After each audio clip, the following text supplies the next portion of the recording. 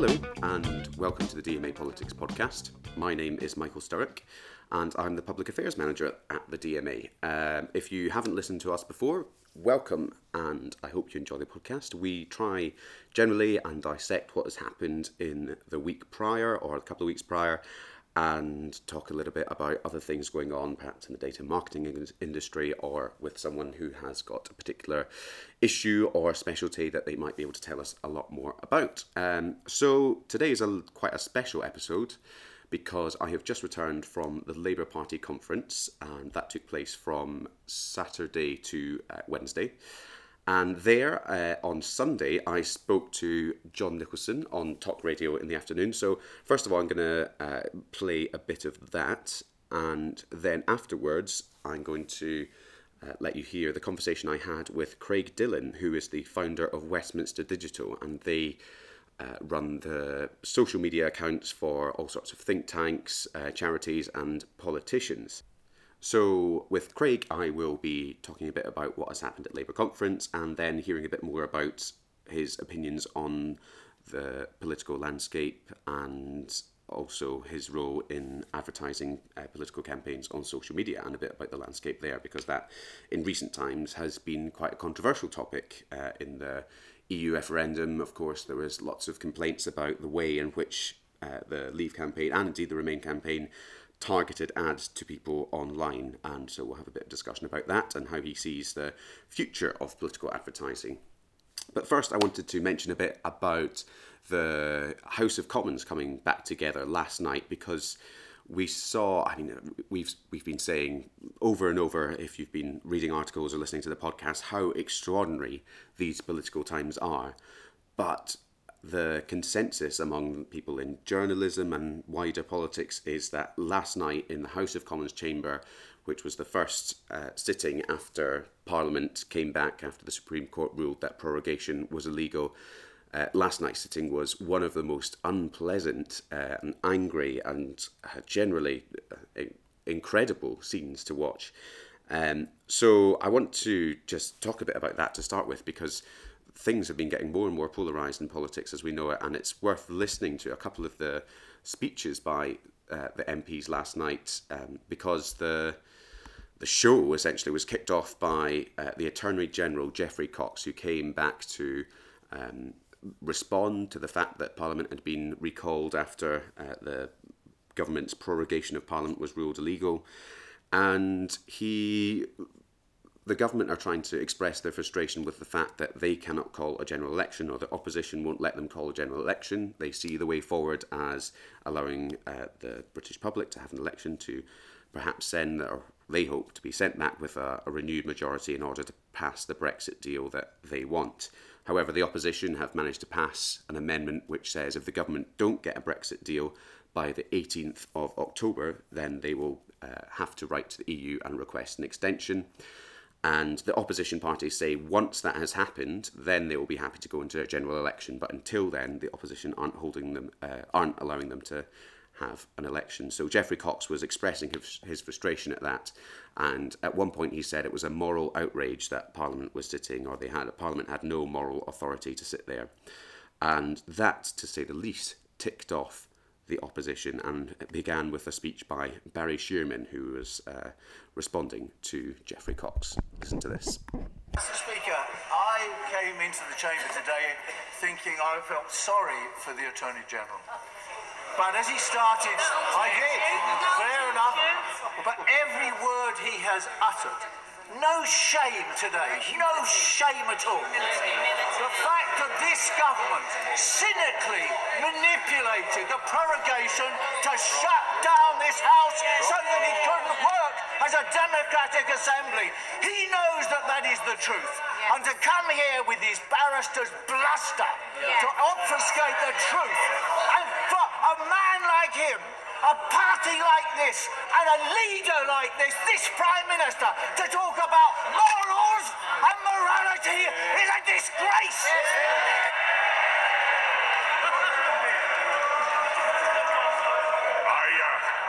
I'm not sure I could discern in that marshmallow of the rhetoric any actual question. But insofar there was a question. There's an answer. If the honourable gentleman thinks that the government should no longer be governing, tell his leader to bring a motion of no confidence this afternoon. Tell his leader to agree to a simple one-line statute that fixes the election by a simple majority, and we would be delighted to meet him wherever he chooses in front of the electorate. Who will judge whether the machinations which he supports and the devices he resorts to in order to make sure this dead parliament continues are right or wrong? So that gives you just a small taste of the really quite extraordinary rhetoric that is coming from both sides. Barry Sheeran just apoplectic with rage at the government for not coming back with their tail between their legs after being ruled as unlawful by the Supreme Court. And the government indeed seem completely resistant to admit that they have done anything wrong, even though the Supreme Court itself has ruled their decision to prorogue Parliament as illegal. So that was one, and generally the discussion did not get any better. Sooner or later, the whole House of Commons descended into complete furore. All sorts of names were being thrown back and forth by the government and the opposition, and the Prime Minister came under quite significant criticism for the language he has used historically, and in the chamber about the opposition. He says the act that forces him to go and request an extension from the EU is the Surrender Act, and the implication with that, of course, is that the opposition are traitors. And here's another clip from MP Paula Sherriff, who has received a lot of death threats herself, and she wanted to highlight that the Prime Minister's language was, as she saw, unacceptable. I genuinely do not seek to stifle robust debate, but this evening the Prime Minister has continually used pejorative language to describe an act of Parliament passed by this House. And I'm sure that you would agree, Mr. Speaker, that we should not resort to using offensive, dangerous or inflammatory language for legislation that we do not like. And we stand here, Mr. Speaker, under the shield of our departed friend, with many of us in this place subject to death threats and abuse every single day. And let me tell the Prime Minister that they often quote his words: surrender act, betrayal, traitor. And I, for one, am sick of it. We must moderate our language, and it has to come from the Prime Minister first. Absolutely. So I would be interested in hearing his opinion. He should be absolutely ashamed of himself. I think, Mr. Speaker, I have to say, Mr. Speaker, I have to say, Mr. Speaker, I've never heard such humbug in all my life. Because the reality is, this is a bill.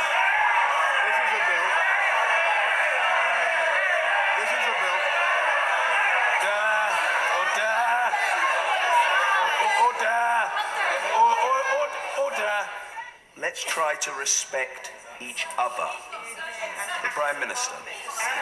Well, Mr. Speaker, let me just explain why I call it the Surrender Act. And that is because it would oblige us to stay in the EU for month after month at a cost of £1 billion per month. It would take away from this country the ability to decide how long that extension would be, and it would give that power to the EU.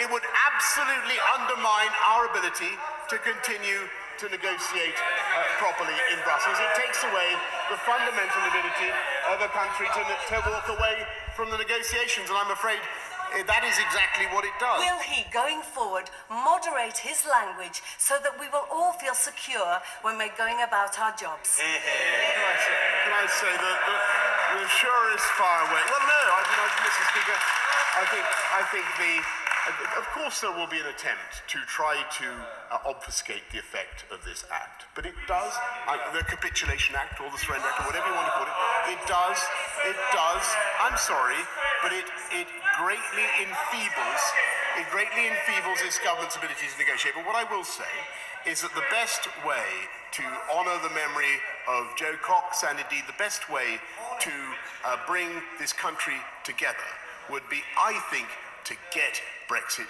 done. And I absolutely do. So again, you heard the level of tension within the House of Commons was so high. The MP that interjected for the second time there was Tracy Brabin, who replaced Joe Cox, the murdered MP, of course, a few years ago. So since the exchanges last night, Parliament has descended into a huge row over the language that was used and the tone in which the speeches were delivered, and both sides are facing criticism of how they dealt with the issues in hand. So we'll leave that there.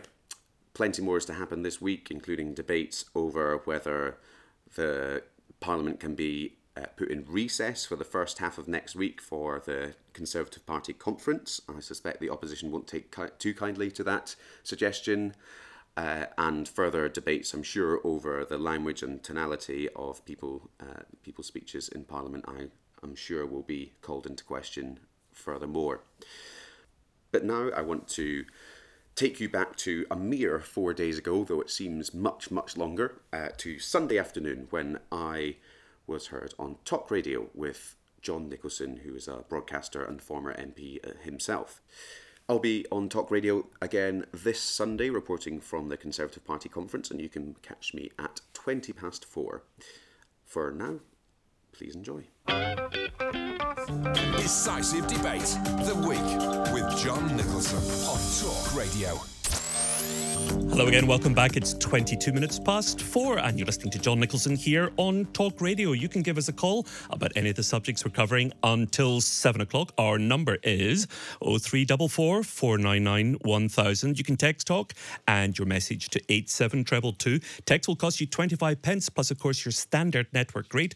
Or you can tweet us for absolutely nothing at Talk Radio, or you can tweet me at Mr. John Nicholson, and I always try and get back to all the tweets that I'm sent. I'm delighted to cross over now to the Labour Party conference, where Michael Stirk, political commentator, has been roving around getting the mood of the conference. Michael, a very good afternoon to you. Good afternoon, John. How are you? I'm good, thanks. Thanks for joining us this afternoon. Now, it's your job to go from one conference to the next. Last week, Lib Dems, of course. This week, the Labour Party. Yeah. You're then going on to the Conservative Party. So it must be very interesting to see the different kind of mood that there is in each of the party conferences. I would have thought that the Labour Party, heading towards a general election, if that happens, and it seems highly likely, would be buzzing. They would feel that they had Westminster and number 10 in their sights. And yet the start of the conference has been such a mess. Does the average delegate feel angry that their conference has been sabotaged, or are they buoyed and hopeful about the results of the election? Well, you've got to remember, conference is about more than just what goes on the main hall. There's all sorts of stands, there's loads of things going on, policy discussions, there's lobbyists, think tanks, campaign groups, all there trying to set up their stand and get their issue that they have forward. And so it's a really exciting place for quite a lot of people if they want to meet politicians and try and get people on side and try and get a bit of publicity for whatever they're looking for. So on that front, it's the usual buzz. I mean, I'm sitting here in the Talk Radio stand, and around me there's several other businesses and things, and people are milling around and having very big conversations. But yes, underlying all this is the undeniable political discussion that goes on in the hall, which is already, there's a red mist descending, to use a terrible analogy, but there's certainly some people who are not too happy with what's been happening the last couple of days. Now, I imagine that most delegates would have thought that the big tussle would be over the party's Brexit position, because I think I'm right in saying that the majority of delegates are anti-Brexit, and they certainly want, like Emily Thornberry, the Shadow Foreign Secretary, for the party to have a much clearer, more coherent line about Brexit. But instead of that, they ended up with this skirmish on the first day about whether or not Tom Watson's job would be taken away. How angry are delegates about that? Yeah, well, this kind of just shows the divide that's in Labour, and I mean, it has been here historically between the sort of harder left led by Jeremy Corbyn, and then there's the Blairites on the right. And as much as that has maybe diminished in the last couple of years, it's starting to flare up quite dramatically again. So you have those on Tom Watson's side who are very glad that he is in a leadership position, because they're quite fearful of what just a lone Jeremy Corbyn government would do, or leadership would do. But then again, you've got those on the Corbyn side who are just as unhappy about Tom Watson being there. So you've really got a position in which both leaders of the Labour Party are detested by huge swathes of the party, and you've got to ask how tenable that is over the long term.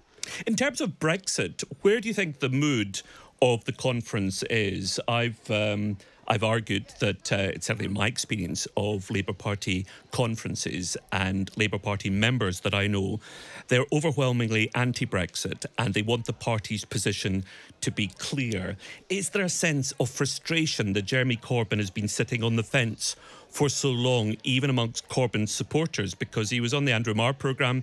He refused, I think, 3 times to answer the question whether he was for or against the European Union and membership of the European Union. And when he was with Border Television, I think it was yesterday or the day before, he avoided the question 8 times. That doesn't seem like a very tenable position to take as you enter an election campaign. Indeed. And I think what the leadership have been trying to do from Jeremy Corbyn is to, deliberately not take a clear stance on Brexit in the hope that it doesn't become this just partisan issue, Tories for Brexit, Labour anti-Brexit, because we all know Jeremy Corbyn perhaps has certain feelings about Brexit that he's not being entirely honest about all the time. However, it's very difficult to see the Labour Party taking a clear position anytime soon. I think Corbyn is still holding on, hoping his gamble is going to pay off at some point. And, to some extent, I thought earlier today maybe it will be the case that Labour's position, which is to win an election, renegotiate the deal, and then decide later whether to support the deal or not. Could that work? In theory, yes, but it's going to make a lot of people angry in the meantime, and certainly it'll turn a lot of people off who would be very, very handy for them. And as you say, the overwhelming majority of delegates here will be anti-Brexit, or against Brexit, and it's the people in the constituencies, particularly in the northeast, who are for Brexit, and they don't really turn up to conferences. So again, you've got yet another divide that's showing between those active members who are anti-Brexit and those, but with the leadership trying to appeal to Labour voters who are at home just now. Some suggestion in a few of the papers today that Mr. Corbyn has pretty much had enough. He's 70 years of age. He's obviously, quite fit and active, but it's a very pressurising job. It's a job that he never really wanted, was surprised to get. Some suggestion that he's ready to chuck in the towel. I know some of his supporters say, well, that's absolute nonsense. It's press gossip. It's not true. Are the delegates talking about that? I don't get that sense, to be honest. I think there's always this talk of coups, and when particularly in Labour, when is the next leadership challenge going to be? And we've already had Tom Watson's yesterday, but I don't think he's going to go anywhere anytime soon. I think he's absolutely determined to lead Labour into the next election and beyond. And I imagine that the Corbynistas are going to be pretty worried about who comes after him. They certainly don't want to see Tom Watson. I think relationships with Keir Starmer are pretty steady at the moment. They've been wobbly in the past. Emily Thornberry, however, she's the Shadow Foreign Secretary. She's caused a great annoyance by appearing at a rally for the People's Vote campaign and saying that not only should the Labour Party be supporting the cancellation of Brexit and a People's Vote, if indeed people vote for that after a referendum, but the Labour Party, rather than the Liberal Democrats, should be leading that campaign. Yeah, well, I mean, it's just this is the issue with having quite a few strong personalities with remarkably different views at the top of any leadership of a party. I mean, you've got to remember Labour is the largest political force in Europe, and this, in fact, is, the advertising banners tell me it's the largest political event in Europe. So you've got such a broad church of people that are here, and it's kind of inevitable that a lot of them will make their way to the top, and they'll still have those fairly fundamental differences. Michael, great pleasure to speak to you. That is Michael Sturrock, political commentator, out and about, kind of gauging the mood of the Labour Party conference. We'll be taking a look through the papers when I come back after this short break. It's 4:30, and you're listening to John Nicholson here on Talk Radio. Hope you enjoyed that. I will be, as I say, back on Talk Radio this Sunday at 4:20, and then not the following Sunday, but the weekend after, which I think is the 11th, the Sunday the 11th, I'm pretty sure. I'll be on then at 4:20 as well at the SNP conference from Aberdeen. So now I'm going to take you back to Tuesday when I sat down at the Labour conference with Craig Dillon, the founder of Westminster Digital, and we dissect a bit about what had been happening at Labour conference and then talk a bit more about the world of online political advertising. So this is the last excerpt, so I will say cheerio for now. Thanks very much for listening. And today is a very special episode because we are broadcasting live from the Labour Party conference, which is happening in Brighton. And it is also a very special episode because I'm sitting here with Craig Dillon, who is the CEO of Westminster. Founder. CEO. Founder of Westminster Digital, which helps, well, quite a number of MPs with their social media and online presence. Yep. And so he's going to be talking a bit about the world of social media advertising for political figures later on. But it's been quite an amazing few days here. This morning has been a moment of unprecedented constitutional history with the Supreme Court ruling that Boris Johnson acted unlawfully when he gave the advice to the Queen and asked her to prorogue Parliament. But we'll come on to that in a minute because it is Saturday, Sunday, Monday, Tuesday, day 4 of 5 of the Labour conference, and there have been plenty of things happening here as well. So, Craig, what's been happening the last few days? What's been on the cards? There's a lot. It's interesting because Labour conference is quite different to the Conservatives in the way that they actually vote on things and pass motions and things like that, which is quite interesting. And there was a lot of confusion about because one of the unions came out and said they weren't going to back Corbyn's policy suggestion or to remain neutral, you know. But then it passed anyway. So actually we thought there was a slight chance that the Labour Party was going to become a Remain party, but they are now a neutral party. Yeah, it's almost quite a nuts thing watching them vote in the hall because it's all done by, well, popular votes, but they don't have any electronic voting, they don't have to walk out into the lobbies like MPs, they just stick their hands up. So actually the vote yesterday was really close, and the party leadership called the vote for the way that they wanted the policy to go, which was to remain ambiguous on the Brexit policy. So the big debate in Labour was to whether to endorse Remain or keep doing what they have been doing, which is to remain ambiguous on their Brexit policy. So they voted to assess the Brexit position at a later date, and then they will come out. Yeah, they will come out either in favour or against whatever Brexit deal that is on the table at that time, which, you know, to some extent is maybe clever because it's avoiding making Brexit just a partisan issue. I think it's very clever in terms of strategy because they have a tough problem because it's half of their members are Remainers and another half are also Leavers. Yeah. So, you know, they are in a tough position, whereas, you know, on the Conservative side, they have a majority that want to leave, so it's a little bit of an easier position. Exactly. So they are in a tough call, but it's just not great publicity-wise for them to absolutely, and that divide between the I guess the Remainers and the Leavers in the Labour Party is also, to some extent, is similar to a divide between the, I guess, old New Labour, the New Labour lots that sort of prefer that style of leadership under Tony Blair, and then the more left wing of the party, which is being championed by Jeremy Corbyn, and that I also flared up on Saturday when they tried to oust the deputy leader Tom Watson, who is... That was a mess. Yeah, to many seen as someone who is on the more Blairite wing of the party. But that failed as well. They've cancelled his speech today. That's very convenient, isn't it? I mean, so they given what's happened with the Supreme Court, they've had to move... Well, tomorrow's speech is forward a day, but that does mean that they've... It was interesting, though, because all of the... I forget what they were called, but the sort of super left-wing Labour lot were outside and lobbying for... They were doing a mass walkout of Tom Watson's speech. Oh, really? So I think, actually, maybe for him, he probably was quite happy that he didn't have those visuals of everyone getting up and walking out when he was talking. Yeah, absolutely. But it's really divided here. It is really... quite interesting. And you can feel that. It's quite different, I think, to previous years, whereas last year in... where was it? Liverpool. Yeah. While the Brexit divide was still present, it was a much more cohesive environment. There wasn't the divides just weren't so blatantly Yeah, obvious yeah. as they are this year.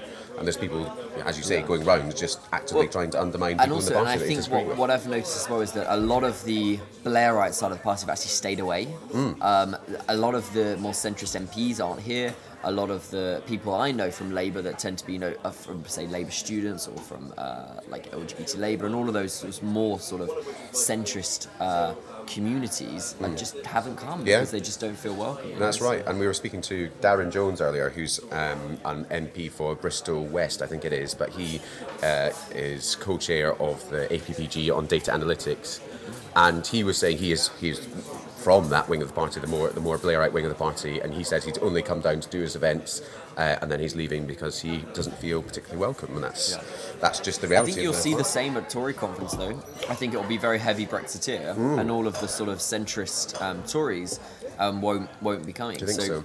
It's interesting. Politics has definitely become much more divided. Yeah, absolutely. The extremes of both sides. Do you think it'll be after, if this Brexit issue is ever resolved, do you think it'll be quite easy for the parties to go back into those old ways?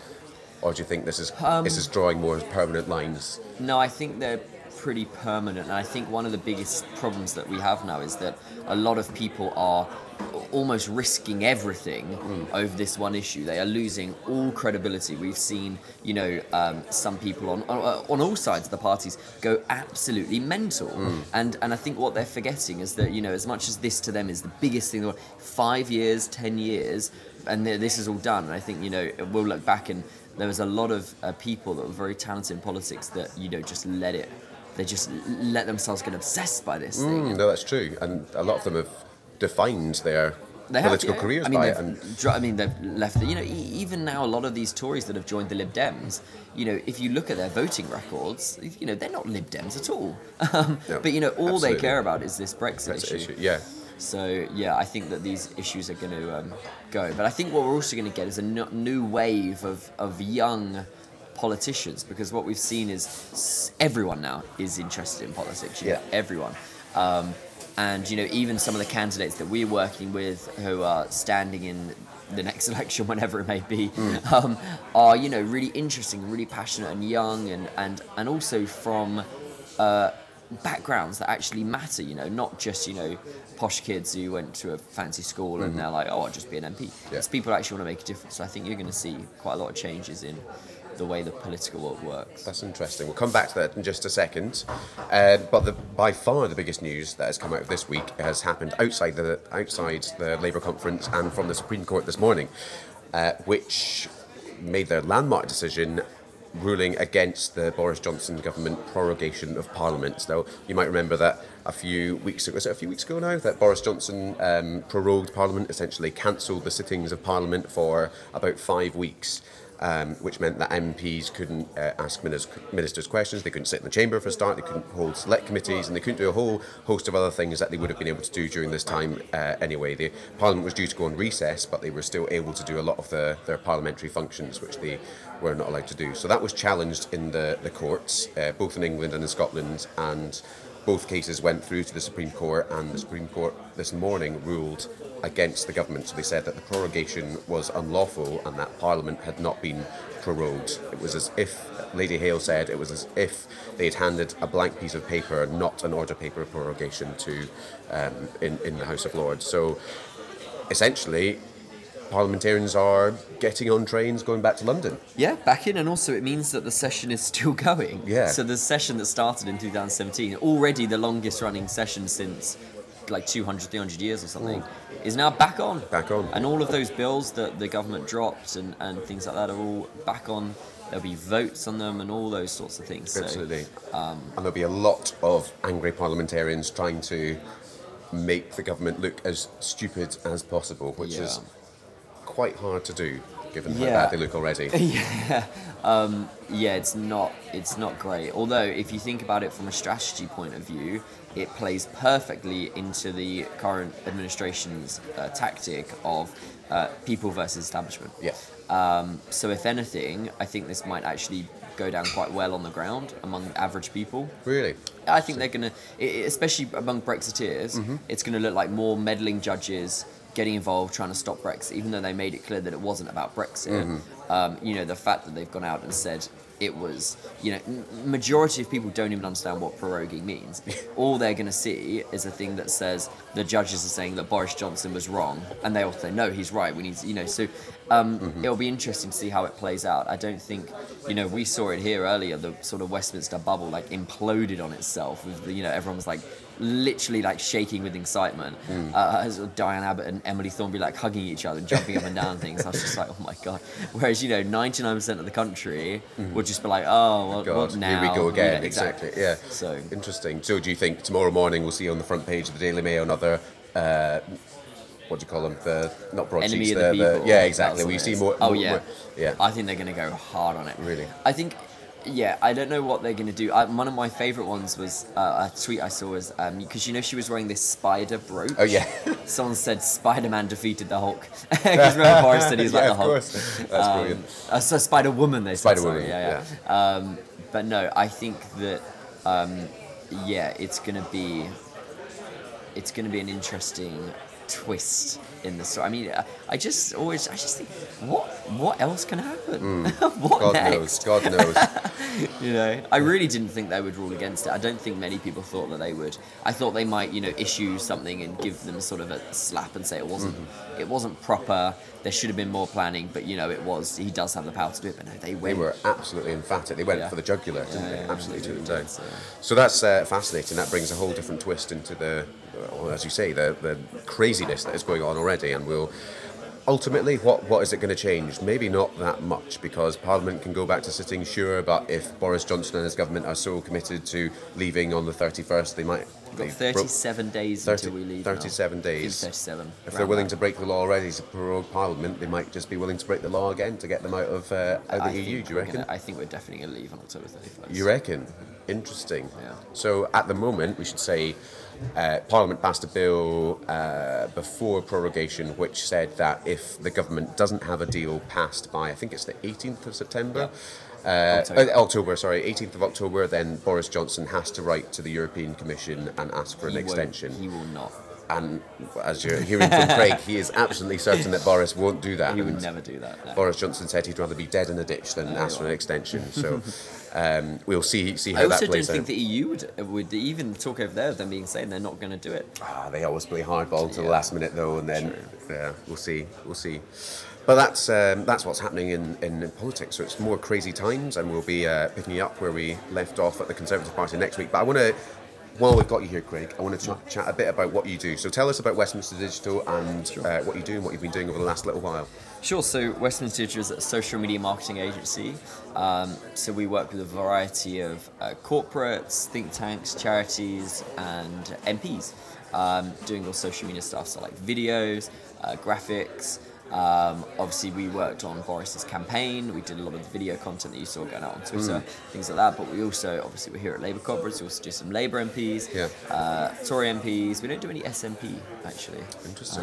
That's the only one that we don't do. But yeah, so we do all sorts of, social media marketing, because there's not really, MPs need and people, and it's around the Westminster bubble, everyone, the key to communication now is social media, and you've got to do it effectively. So many people just put out bad quality content, and what they don't realize is that social media now is your shop window. Yeah. If I go onto your profile and I see some awful graphics that you've sort of done on Microsoft Word, I just think, oh, they're probably not that great of a company, So you've really got to put the best quality stuff out there. What would you say the average standard of MP social media produce is at the moment? Content terrible, absolutely terrible. Really? Yeah, it's awful. All of the stuff they do, because and it's people always assume, and this is what I find crazy, is that if we went to an MP and said to them, okay, could you go and direct a movie, and then they came back and it was terrible, like, we wouldn't be surprised. We'd be like, of course they can't direct a movie. Sure. That's not their skill set. Yeah. But for some reason we expect them to be able to produce social media content. It's just as complicated. Yeah, it is a skill.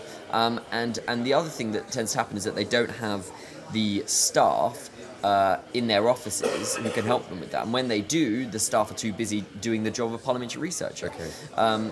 There's a digital producer and there's a parliamentary researcher. Those are two different roles, and often MPs try and make them be the same person. they struggle, but that's what we're here for. Give them help. So, say if I'm an MP, I say, Craig, I really need help with social media. You come in. What do you do? Filming? Do you make videos? So if you're doing a standard MP thing, we put out a video a week. Okay. So one video, we just did a big tour of the constituencies. So we'd go up, follow you around, get you, meeting local people, whatever campaigns you've got working on. Okay. We did one recently. They're trying to build a waste disposal plant near a new housing development. So we did a video. The MPs opposing that, and then going out and knocking on doors of the local area and talking to people who also oppose that sort of thing. So those sorts of videos, it's all constituency stuff. It's never, we don't, with most MPs, we don't do political stuff. Really? It's always, Okay. it's always constituency. It's always, which is why we can then work with Labour and Tory and Absolutely, that makes Lib sense, Dems yeah. and things, because it doesn't matter. As soon as you become elected as an MP, your party is irrelevant. You are there to serve the people, whether they voted for you or not. And that will be, doing things like, holding surgeries and talking about those sorts of things. So, yeah.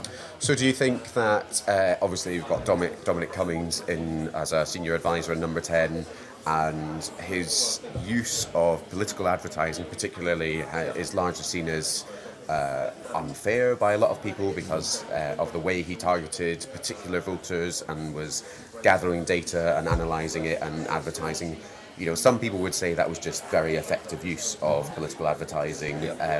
But do you think, from your perspective as a business, do you think there should be more limits on what MPs can do and the data they can I think there definitely needs to be more regulation. It's a very unregulated society, sort of space at the moment, and because it moves so fast, we've moved on quite a lot since the referendum, when it was just a free-for-all. You were targeting all sorts of people, splashing all sorts of cash, and Facebook made a lot of money. But now you've got, for example, the Facebook ads library where you can go on and I can see, every advert the Brexit Party have put out. All of those things are all public now, and that's how we saw that on the day Boris became elected, the Conservatives launched like 1,000 adverts targeting various people. Right. So yeah, there does need to be more, I think, because it's not really regulated by anyone at the moment. Sure. If you talk to Ofcom, they say, oh no, we do TV, and then if you talk to the ICO, they say, oh no, we only deal with the actual data breaches and things like that. There's no one who's really saying, for example, there was a recent case where, and interestingly, it's actually the Green Party do a lot of targeting at under 18-year-olds. Right. And that can be seen as quite problematic because, for example, there's so many things you can't run adverts on children's TV, but they are targeting 13-year-olds on Facebook. Wow. So, there's no, they always say, oh, that, that we've done that by accident, or the Green Party actually do it. Right. But a lot of the parties do, will accidentally target various people like that. Sure. It's not so much with Labour and the Tories, that when they do it, it's spillover. So, for example, I target you and you share that, and then 13-year-olds can see it. Got you. All the 13-year-olds will follow you. Yeah. But, so that sort of way that's always the spillover, and that's always a risk. And then it's, how do we stop? Because, as you say, on TV, children's TV, they never see any of those things. So how do you stop that? So that's an interesting one. Yeah. And then, of course, the Green Party do a lot of targeting. And what would you say is political advertising, particularly on social media, is that the most central part of an MP's campaign? See, if you're an MP wanting to get elected next election, whenever it's going to be, is this the thing that you really need to have a grip on? This is the if you new want battleground. Social media is going to be the biggest war. Okay. We thought it was big in the 2017 election. The next election is going to be fought on social media. Interesting. And even if you just look at the simple way of it, you can deliver however many leaflets, but I can reach 10,000 people in an hour on Facebook. And not only that, and this is the key, is that when you are a politician, you do those leaflets, you go on the news, you write a lot of articles in the newspaper. All of those people you're reaching are the same, basically. So 75% of the population don't know the name of their local MP, right? Those are the 75% of people we care about if we're running a political campaign. The 25% will pick up the leaflet, they'll watch you on the TV, they'll listen to the radio. You're reaching them already. Okay. But the only way you can reach that 75% of people is through social media. So that's where the real, battleground is going to be. Okay. And are MPs cluing up to this? Do you think there's a good uptake of... Well, they understand that they need to be doing it, and that's why they just give it to us. Okay. But they don't know. No. They know that it needs to be done, but they don't really. They don't know how to do understand. it. Interesting. No. Well, it's just super complicated, and this is what people always think as well. And your guys will know more than anything, is that there's a very different sort of way of doing things between social media and data targeting. And what always happens, and this is still happening at the party headquarters, is that they say, "Oh, social media guys, can you do the data targeting?" That's so different. Those are data scientists. Yeah. No party is employing data scientists yet. And that's where we're going to start moving towards, I think, is the difference between social media and data and targeting and things like that. So interesting. All right. So do you, therefore, if there is so many MPs who still don't have a grip on this stuff, do you think there's going to be a big turnover of MPs this time if there's, say, they're running against folk who do actually know what they're talking about? There's going to be. I think that there are a lot of younger people that are running for Parliament that not only because the key on social media is authenticity. That is the key. And we saw that with Trump and Hillary, right? Hillary put out some amazing, hilarious tweets, but at no point did anyone think Hillary Clinton was sat there tweeting, right? So as much as you saw and you thought, when she tweeted him and said, delete your account, hilarious, love that, wasn't her. And so that then sort of puts a bit of a barrier between, whereas what people like now is the fact that and that's why they like Trump, because they, even when he tweets terrible things with spelling mistakes and all this racist stuff or whatever, it's him doing it. And people like to feel directly in contact with the MPs. So there's a lot of young candidates coming up that have a real understanding and a real personality. That's the one thing I say the majority of MPs lack, is a personality. And I think on social media, that's the one thing you really need. So fair enough. Excellent. Well, good. That's been very interesting, and I'm sure lots of people have lots of questions. And if you do have any questions, please do feel free to get in touch. You can reach our Twitter account, which is DMA_UK, or you can use the hashtag DMAPolPod, or just reach out to us individually. I am at Michael Sturrock, and Craig, what's your Twitter handle? Craig T Dillon, letter T and then Dillon. Craig, letter T, Dillon. We'll have them all on the article as well, so you can hear them. And any questions, do get in touch. Next week we'll be dialing in from the Conservative Party conference in Manchester, so stay tuned for some extra special guests there. Oh, you there as well? You can maybe make your second appearance. We'll see how the audience responds to you, and we'll get our data analysts and see if they like you, and see if you've been authentic enough. Yeah, exactly. Excellent. All right, well, thank you very much, Craig, and thank you very much for listening. We'll see you soon.